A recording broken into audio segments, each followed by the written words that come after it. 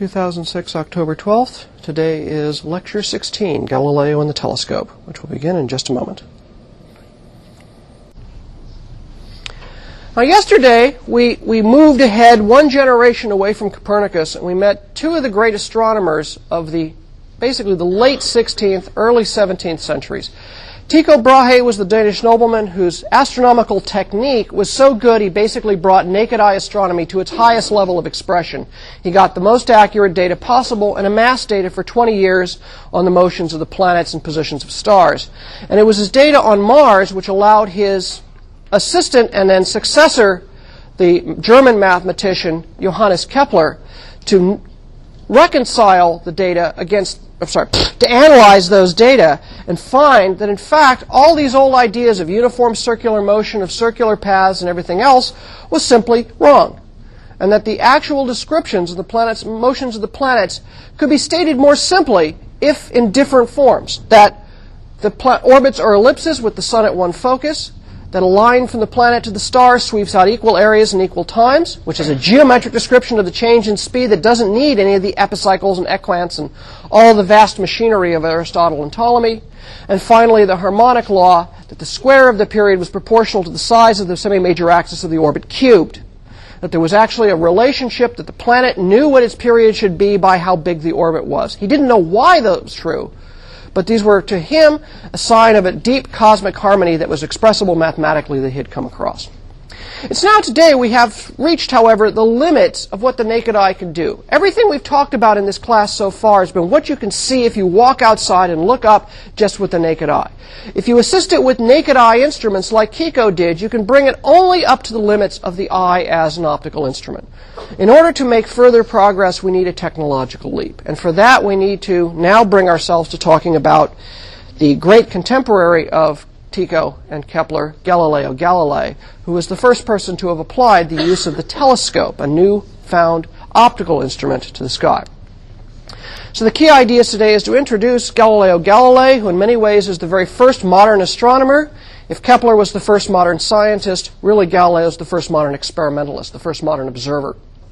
He was the first person to have applied the use of the telescope to looking at objects in the heavens. And this technological advance led to a number of key observations which were important to the steady but slow destruction of the old Aristotelian Ptolemaic view of the world.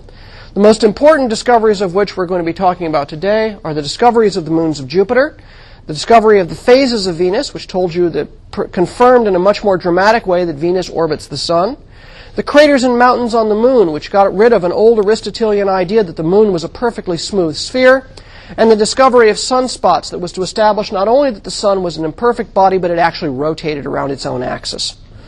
Now, all these ideas led Galileo inexorably to believe that the Copernican view of the world was correct. Unfortunately, he was going a little bit against some of the grain of the times that was still firmly rooted in the Aristotelian world, and rather famously it brought Galileo into confrontation with the Roman Catholic Church in the year 1633, which we'll discuss towards the end of the lecture, because it actually bears on some of the development of science that is to follow the generation of Galileo. Galileo Galilei was born in the year 1564 in Italy. He was a northern Italian. He lived in Tuscany. He was a contemporary of Kepler. He was a little bit younger than Kepler. He was a brilliant and gifted mathematician and a brilliant observer and experimenter. From a very young age, he showed a tremendous skill. His father, in fact, was a musician and composer. Any of you who might study Renaissance or late Italian Renaissance music may have come across a lutenist by the name of Vincenzo Galilei. That is, in fact, the father of Galileo. He had a small amount of independent wealth, which helped him, but he was always seeking patrons. At this time, the universities were very different. There was no concept of tenure and things like that. You basically had to have a patron to give you a little bit of extra money and extra consulting work to move along. And Galileo was never wealthy enough to be perfectly self-sustaining, so he was always, throughout his life, seeking patrons among the powerful of Italy. He preferred experimentation and measurement to philosophical rhetoric. If you were a student in the universities of the late 16th and early 17th centuries, you would have learned the great canon of knowledge of Aristotle, of the scholastic philosophers, and a lot of the style of argumentation was basically exactly what you'd expect from imagine a debate team gone bad. You were always basically falling back and working on an appeal to authority. Well, of course, Aristotle in his book on the heavens says, and that was the basis of your argument. Whether or not what you're reading off that page strikes you as an absurdity, obviously Aristotle's the authority and you are but the pupil. Knowledge is received. Galileo didn't have anything to do with that. He started out right from the get-go. He was a staunch anti-Aristotelian because his own experience of experimenting in the world showed him that a lot of the things that he was being told were correct were just not just simply nonsense, but demonstrably nonsense. For example, there was an idea of what was called impetus. It was an Aristotelian idea of the motion of objects that objects in motion tend to eventually come to rest. If I throw something across the room, like I take my car keys out of my pocket and I toss them, they set into motion, but they eventually come to rest with respect to the earth. Aristotle and company would have said, well, that's because in the realm of the earth, rest is the natural state, and being in motion is unnatural. So I must be imparting some unnatural property to this thing to set it in motion, and that became known as giving it a certain impetus. And so just simply using this idea of impetus, say, well, if I give impetus to a rock, it will continue to move along until that impetus runs out and then it falls to the ground. So what you get is kind of a physics that looks like a Coyote and Roadrunner cartoon. But of course, if you toss something across the room, it follows a parabolic arc. It doesn't just simply go in a straight line to go, stop, just like the coyote, and then fall to the ground. And Galileo really didn't like the fact that he was basically being asked to believe things that were demonstrably contradictive with reality.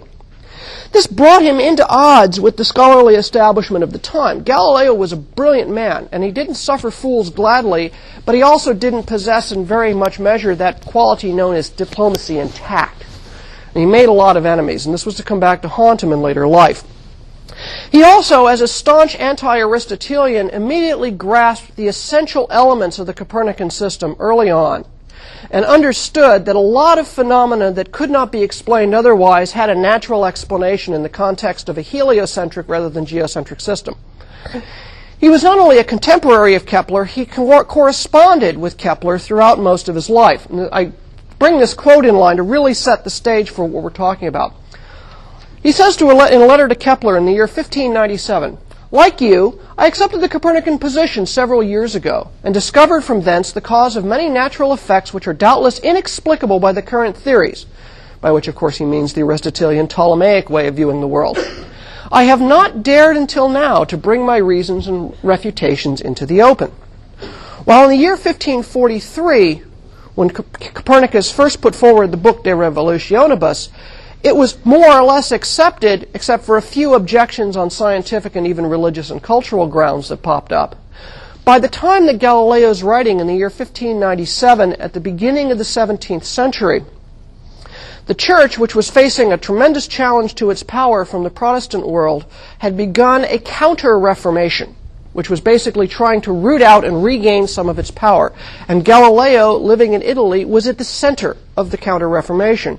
And some ideas simply became dangerous to hold, especially for, in this case, a relatively young Galileo still trying to find his way in the world, even though he knew what he thought was the evident truth of those ideas. It was actually a very difficult time for the Copernican idea because now it was seen to be in direct confrontation with Scripture and other traditions. And not only that, but even if you didn't take the scriptural arguments which came to bear, it was anti-Aristotelian and therefore was an idea which was counter to the entire academic establishment of the late 16th and early 17th centuries. A little interlude. We don't leave Italy and go up to Holland, where a Dutch spectacle maker, an eyeglass maker by the name of Hans Lippershey, in the year 1608 approached the Dutch Parliament with an application for a patent for a device that would allow you to see things at a great distance, composed of two lenses. Well, it had various names at the time. Spyglass was certainly one of them.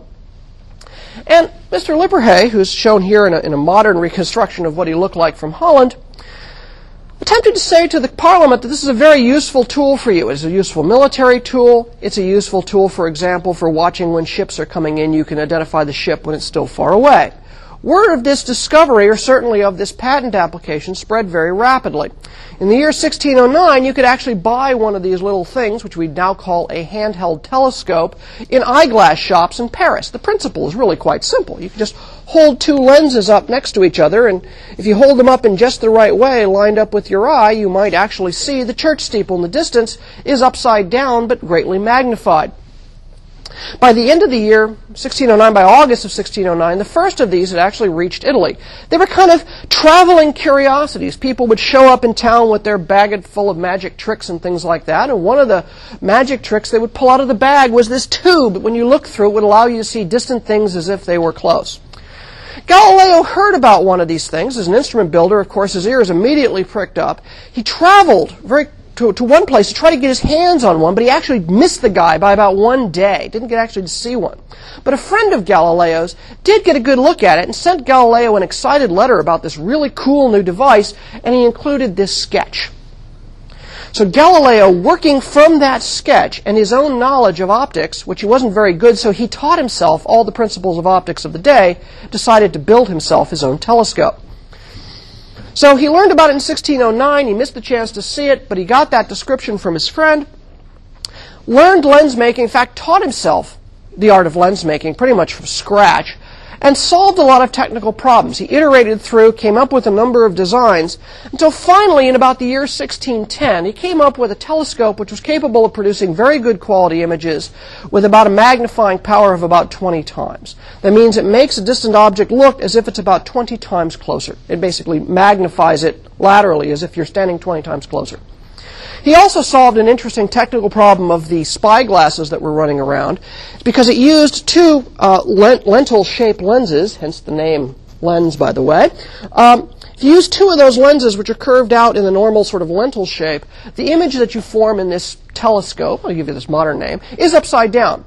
Galileo realized that if you replace the lentil-shaped lens by one that's kind of reversed, you have two concave surfaces facing each other, the image will be right side up. So you don't see the church steeple upside down, you see the church steeple in its proper orientation. He invented what we now call an inverting or Galilean telescope, Galilean refracting telescope. And it wasn't going to be very long before, of course, Galileo, who was intimately involved with astronomy, did something that surprisingly no one had done in the previous 2 years, or at least if they had done so, didn't tell anybody about it.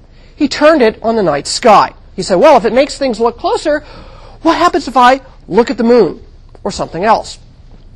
That was to be, again, one of these times in human history when we can see the world about to change.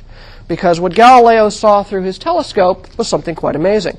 Here are Galileo's original telescopes. They're actually preserved in Italy and now in a museum for Galileo in Florence. They're basically made of what now we would call a cardboard tube, a lens in front. This is one of the lenses. It's long since cracked and been removed. And a second lens down at the bottom, which is the eyepiece that you look through with the eye. So you pointed the big lens up at the end at what you wanted to look at. You put your eye at the back end, and you would see it magnified in front of you. And there is one of Galileo's original lenses, a little inset in this very fancy holder here. Well, Galileo didn't just simply look through the telescope. He was so amazed by what he saw, and as an experimentalist, as a person who really had a very scientific bent of mind, he made systematic observations of the sky, took careful notes in a notebook, and then gathered all those notes together and published them as a report on what he observed. And what he saw was, in his own words, a most beautiful and wonderful sight. And in the year 1610, he wrote a very short pamphlet called the Sidereus Nuncius, which translated from Latin is the Starry Messenger, which described his initial observations through the telescope. It announced his discoveries, for example, of the craters of the moons around Jupiter, which were the biggest of the discoveries that he made. He also published a series of later observations up through about the year 1623, in particular in one particular longer work called the Assayer, which describes a lot of the data that we're going to describe here today. What I'm going to be showing now is what were his key observations and why they were so important to us, come from a combination of the Sidereus Nuncius of 1610 and the Assayer of 1623. Almost all of the observations described occurred between the year 1610 and 1612. It just took him a while because of other intervening things to get around to writing the Assayer. The most important of the discoveries to us concerned here are the craters and mountains on the moon, the sunspots, and therefore the sun's rotation, which he was to discover, The moons of Jupiter, that Jupiter through the small telescope shows 4 bright moons that orbit around Jupiter. And finally, he discovered the phases of Venus. That Venus, of course, shines by reflected sunlight, and so it goes through phases like the moon. But those phases, as we'll see, reveal that Venus unquestionably goes around the sun, not around some empty center in space, as proposed by the reigning Ptolemaic system of the day. This is a copy of the, or facsimile of a first edition of the Sidereus Nuncius. It's published originally in Latin, in which he has, as usual, the very long and florid title. It's published by Galileo Galilei from Florence. And he mentions the discovery here, this word here, Medicaea Sidera, the Medicaean stars. Galileo, ever trying to seek patronage, named the 4 moons of Jupiter for Count Cosimo de' Medici, the most powerful man in northern Italy, and was hoping by naming these planets the Medicaean stars would therefore become a patron of the very, very powerful Duke Cosimo. The Medicis were sufficiently powerful, the Pope would leave them alone. That gives you an idea of the Medici power. And in fact, it worked. Galileo was to become a lifelong friend of the Medici family. This other piece of picture here from the Sidereus Nuncius shows us one of the things that the telescope revealed to him. Remember I said back towards the beginning of class that you can see with the naked eye about 1,000 stars. Galileo turned his telescope on this combination of stars, which is the 7 sisters, the Pleiades, and found it was made up of far, far more stars than could be seen with the naked eye. When he turned it on the Milky Way, the bright band of light that appears in the sky, he found it break into so many stars they could not be counted. And therefore, much of the heavens was simply invisible to the eye without the aid of the telescope.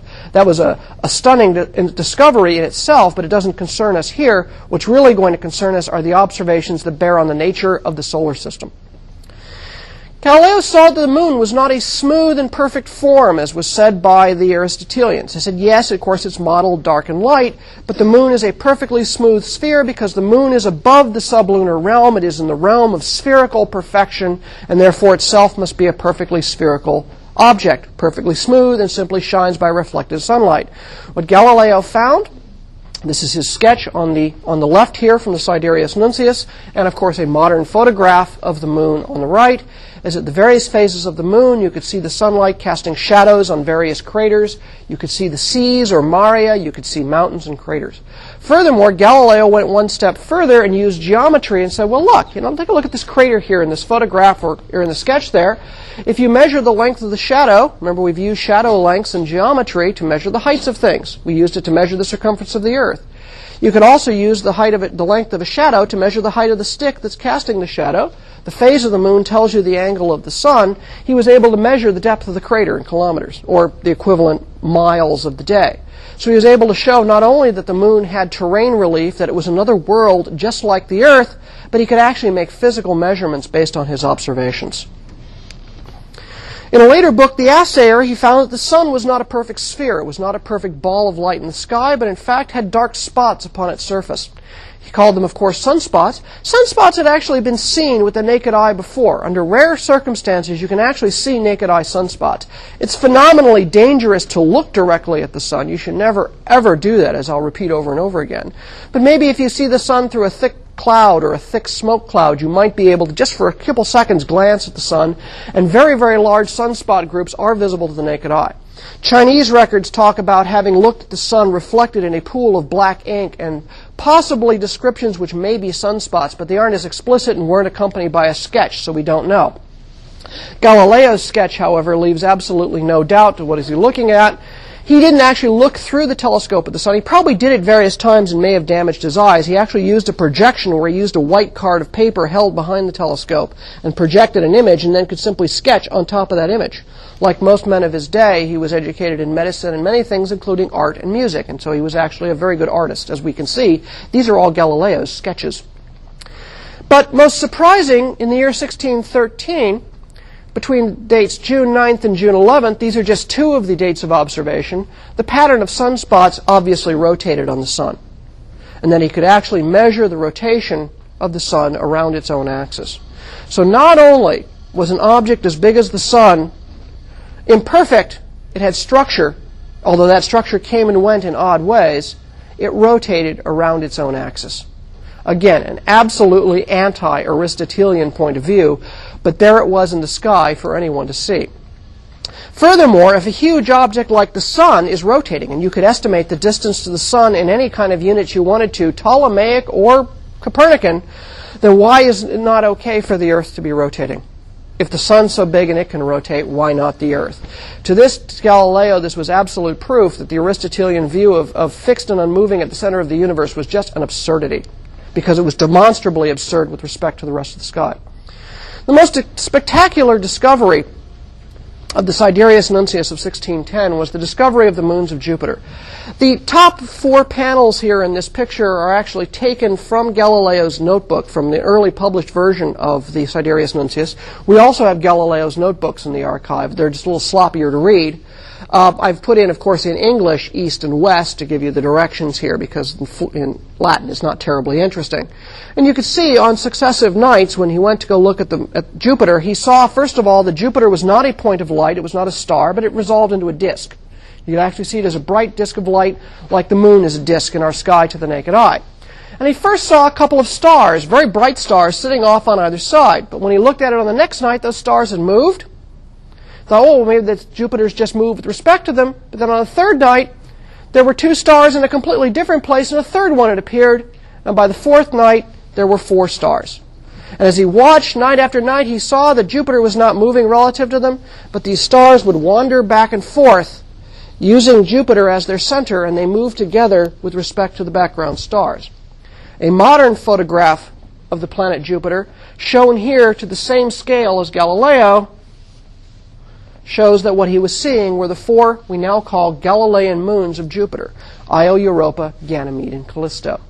And as he watched them move night to night, he traced out the periods of their orbits, he estimated the sizes of their orbits.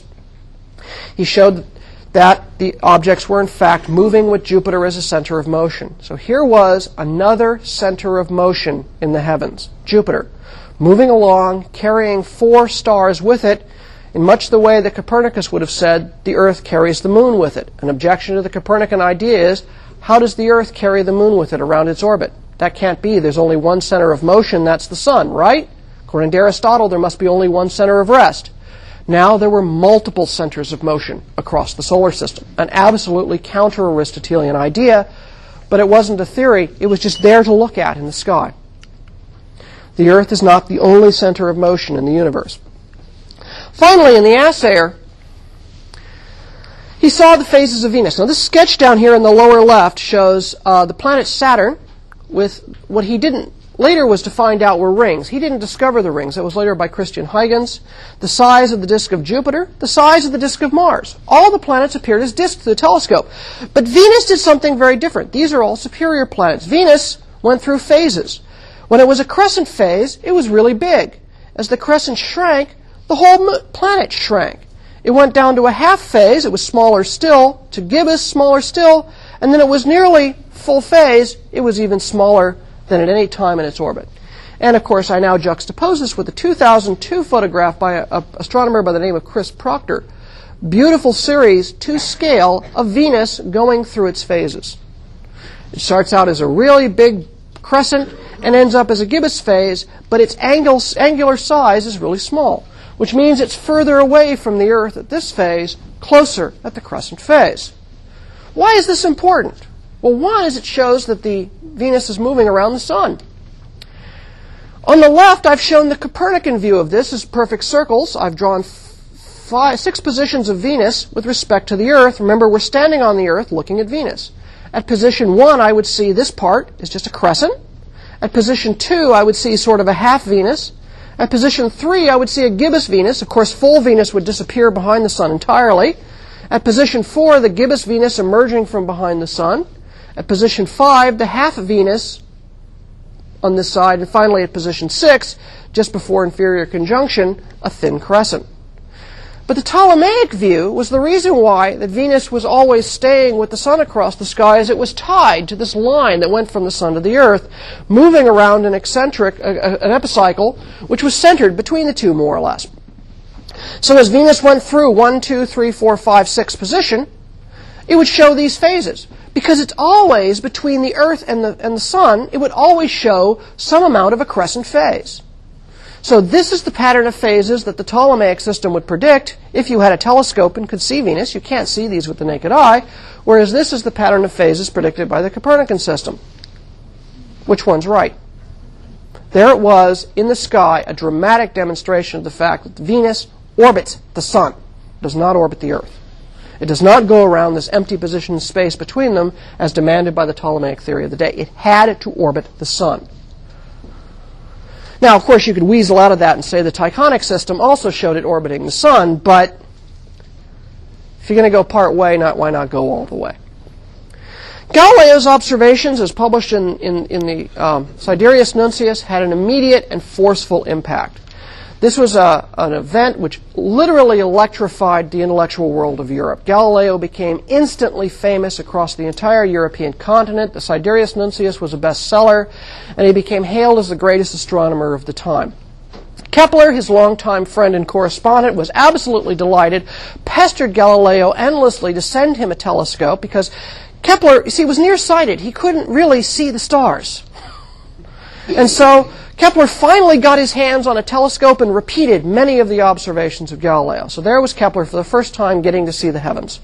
Many scholars, looking through the telescope or reading Galileo's accounts of his observations, suddenly realized that they had to take the Copernican system much more seriously than they had before, because now here was a body of observation that allowed serious physical description, because it really was what was going on there. It wasn't now just a geometric exercise in how to compute positions projected on the celestial sphere. The telescope lets you see Jupiter, Venus, Mars, the Moon, the Sun as physical objects in physical space. And so you had to now take the Copernican idea seriously.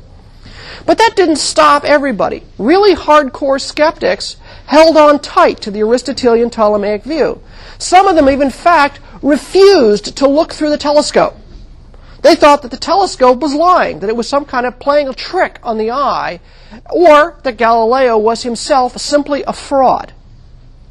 And so sometimes ideas, when they don't have very much traction anymore, the only resort you have is to attack the person with the new idea rather than attacking that idea per se.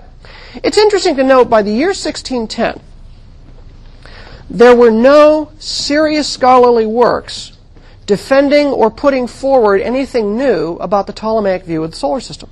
The last serious work with a quasi-Ptolemaic view of the world was Tycho's work describing his Tychonic system from many years at the beginning of the 17th century.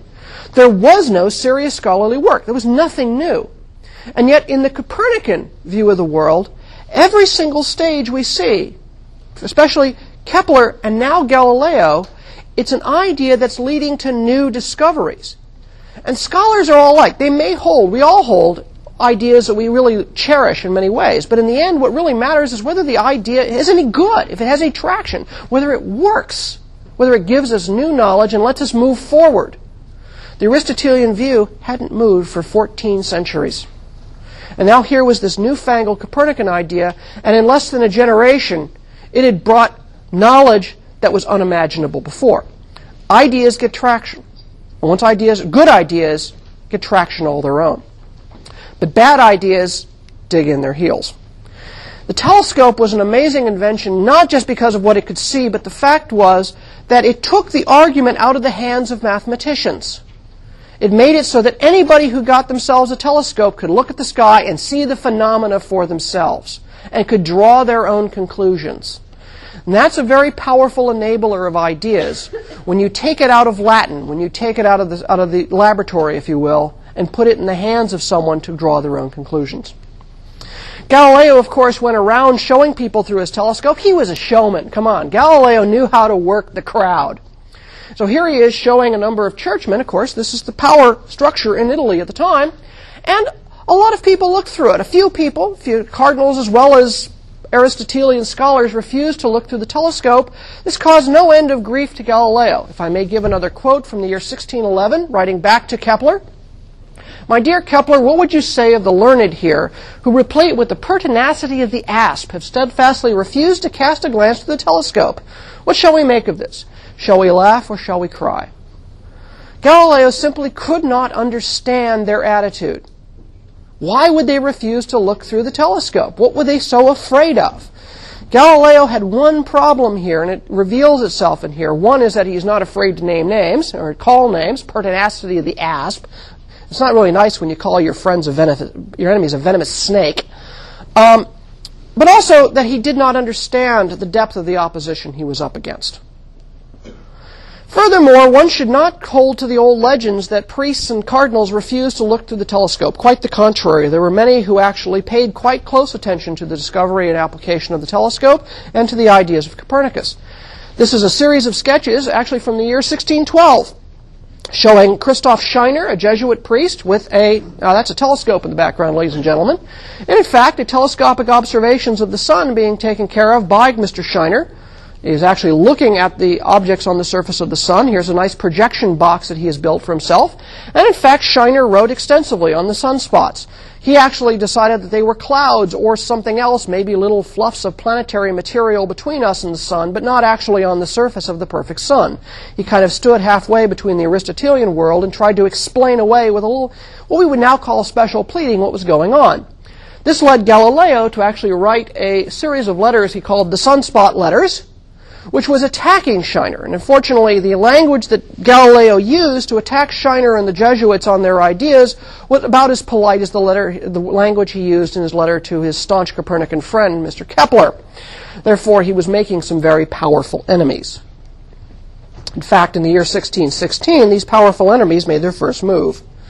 In the year 1616, the Church finally got around to declaring the heliocentric theory philosophically false and at best an erroneous belief, meaning that it sufficiently contradicted the scriptural account of what was going on in the Bible to probably be a damage to the faith of those who might choose to hold it. It represented contradictions. Now, at the time, the Church actually knew how to deal with contradictions between the interpretation of Scripture and the interpretation of the real world.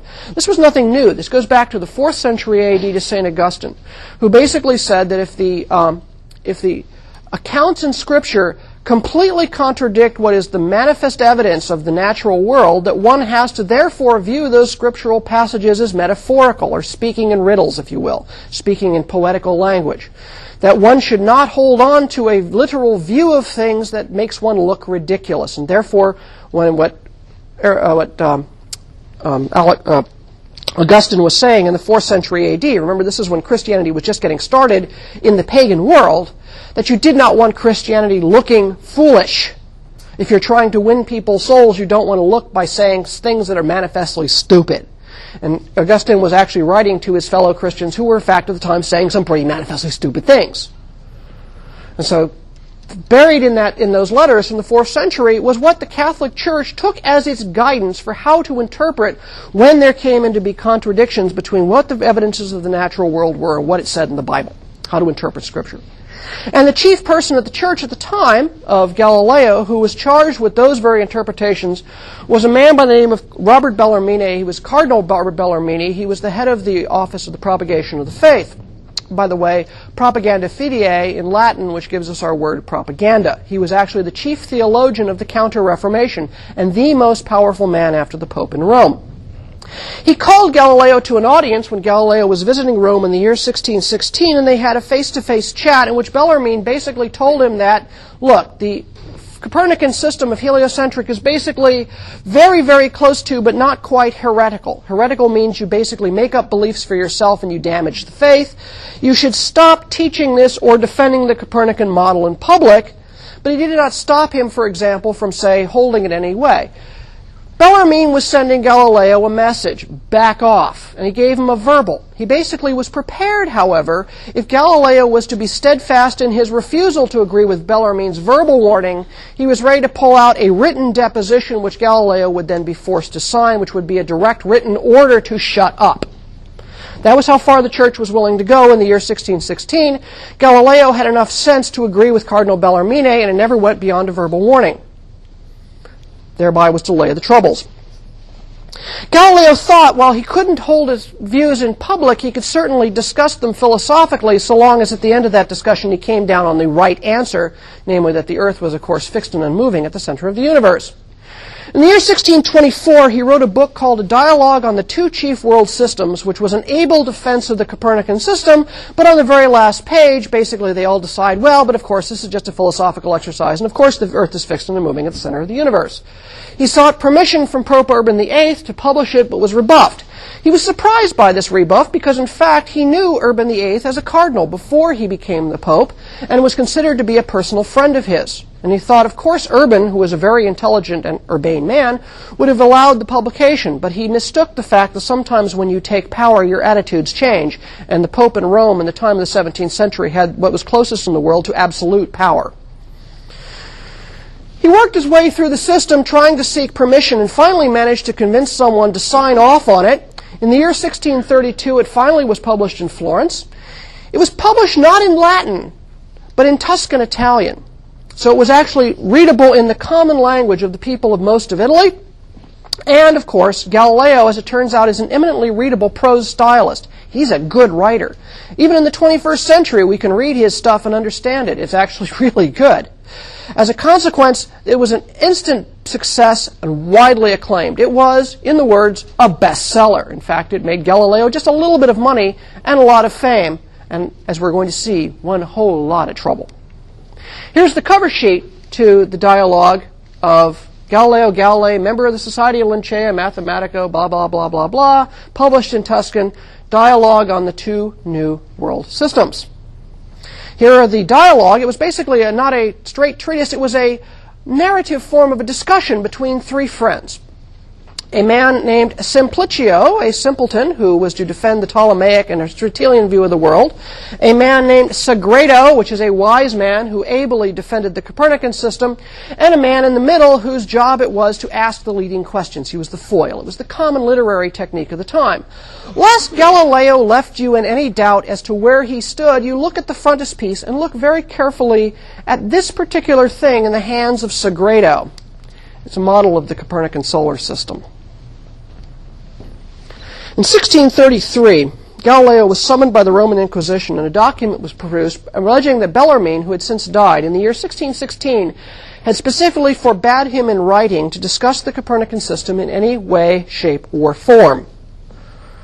Galileo therefore faced two charges before the Inquisition. He was accused of disobeying a direct order from the Cardinal of the Church, Bellarmine, in 1616, and furthermore by getting the church censors to allow publication of the dialogue in 1632, he had misled them by making them think that it was okay for him to be discussing this and writing this book, when in fact he knew for a fact he had written orders neither to do so. We have all the documents of the Inquisition, and we even have this written order from Bellarmine. 20th century scholarship shows that it in fact is a forgery. Galileo was framed. He was framed by all those enemies he had spent his life making, and who, unable to win in the court of public opinion, used their position within the church to subvert church canon law to basically use the power of the law against him. Their own ideas were not getting traction, and when all else fails, use the levers available to you, and their levers were the power of the Roman Catholic Church itself. Galileo was brought to trial before the Inquisition. The subject of science really never came up. It really was a question of doctrinal authority. The enemies of Galileo had gone one step further. The character who defended the Ptolemaic system was a man by the name of Simplicio. In the dialogue of the two world systems, he was a simpleton. He made stupid, silly arguments. Unfortunately, the enemies of Galileo convinced Pope Urban VIII that in fact what Galileo had done is put into the mouth of Simplicio the very arguments he, Urban VIII, had used himself when discussing the matter in the papal gardens with Galileo, and therefore Galileo was making a thinly veiled caricature of the Pope in the character of Simplicio, and it's not nice to call the Pope a simpleton in print.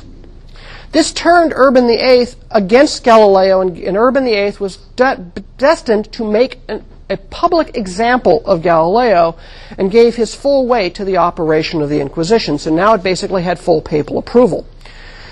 Galileo knew he was licked. He may have had the protection of Duke Cosimo and the Florentine court, but he knew that even that power could not protect him from the Inquisition. He was publicly humiliated, and he was basically threatened with torture, but it never got that far. Galileo knew he had no choice. And so on a morning, very cold morning, he was to go up to the church, wearing the white veil of a penitent, kneel upon the cold stone floor and abjure his curse and detest his aforesaid errors and heresies, and holding that it was the earth, sun, and not the earth, that it was fixed and unmoving at the center of the universe. We have, in fact, his written and signed confession, if you will, to having held the heretical view that the earth is in motion. Galileo could not be placed in prison. He was too famous for that, and his protectors were too powerful. So as a consequence, he was placed under house arrest at his house in Florence, where he was to remain without being able to leave his house until the year 1642, when he died.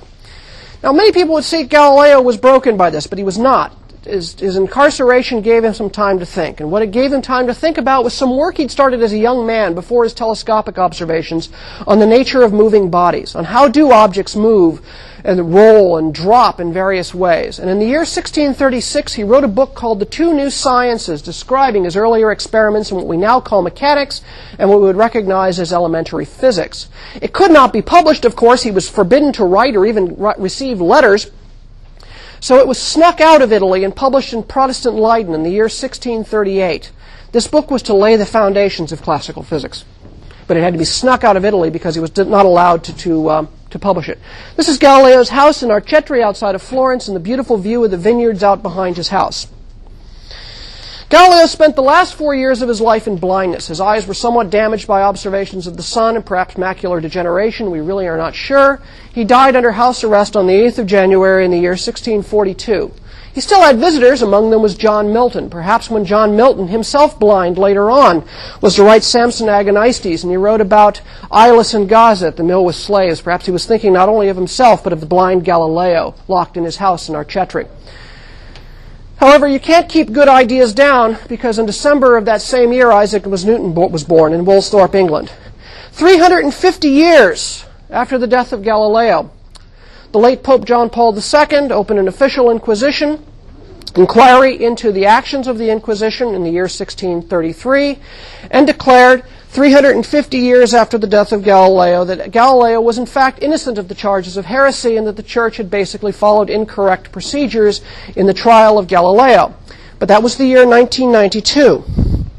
In the year 1995, about 3 years after the Pope decided, after 350 years, that Galileo just might have been right after all, a small spacecraft, robotically operated, powered by nuclear power, launched by the NASA Space Center and the Jet Propulsion Laboratory, fired its engines and settled into orbit around Jupiter, where it was to remain studying the moons of Jupiter and finally crashing into the planet in the year 2003.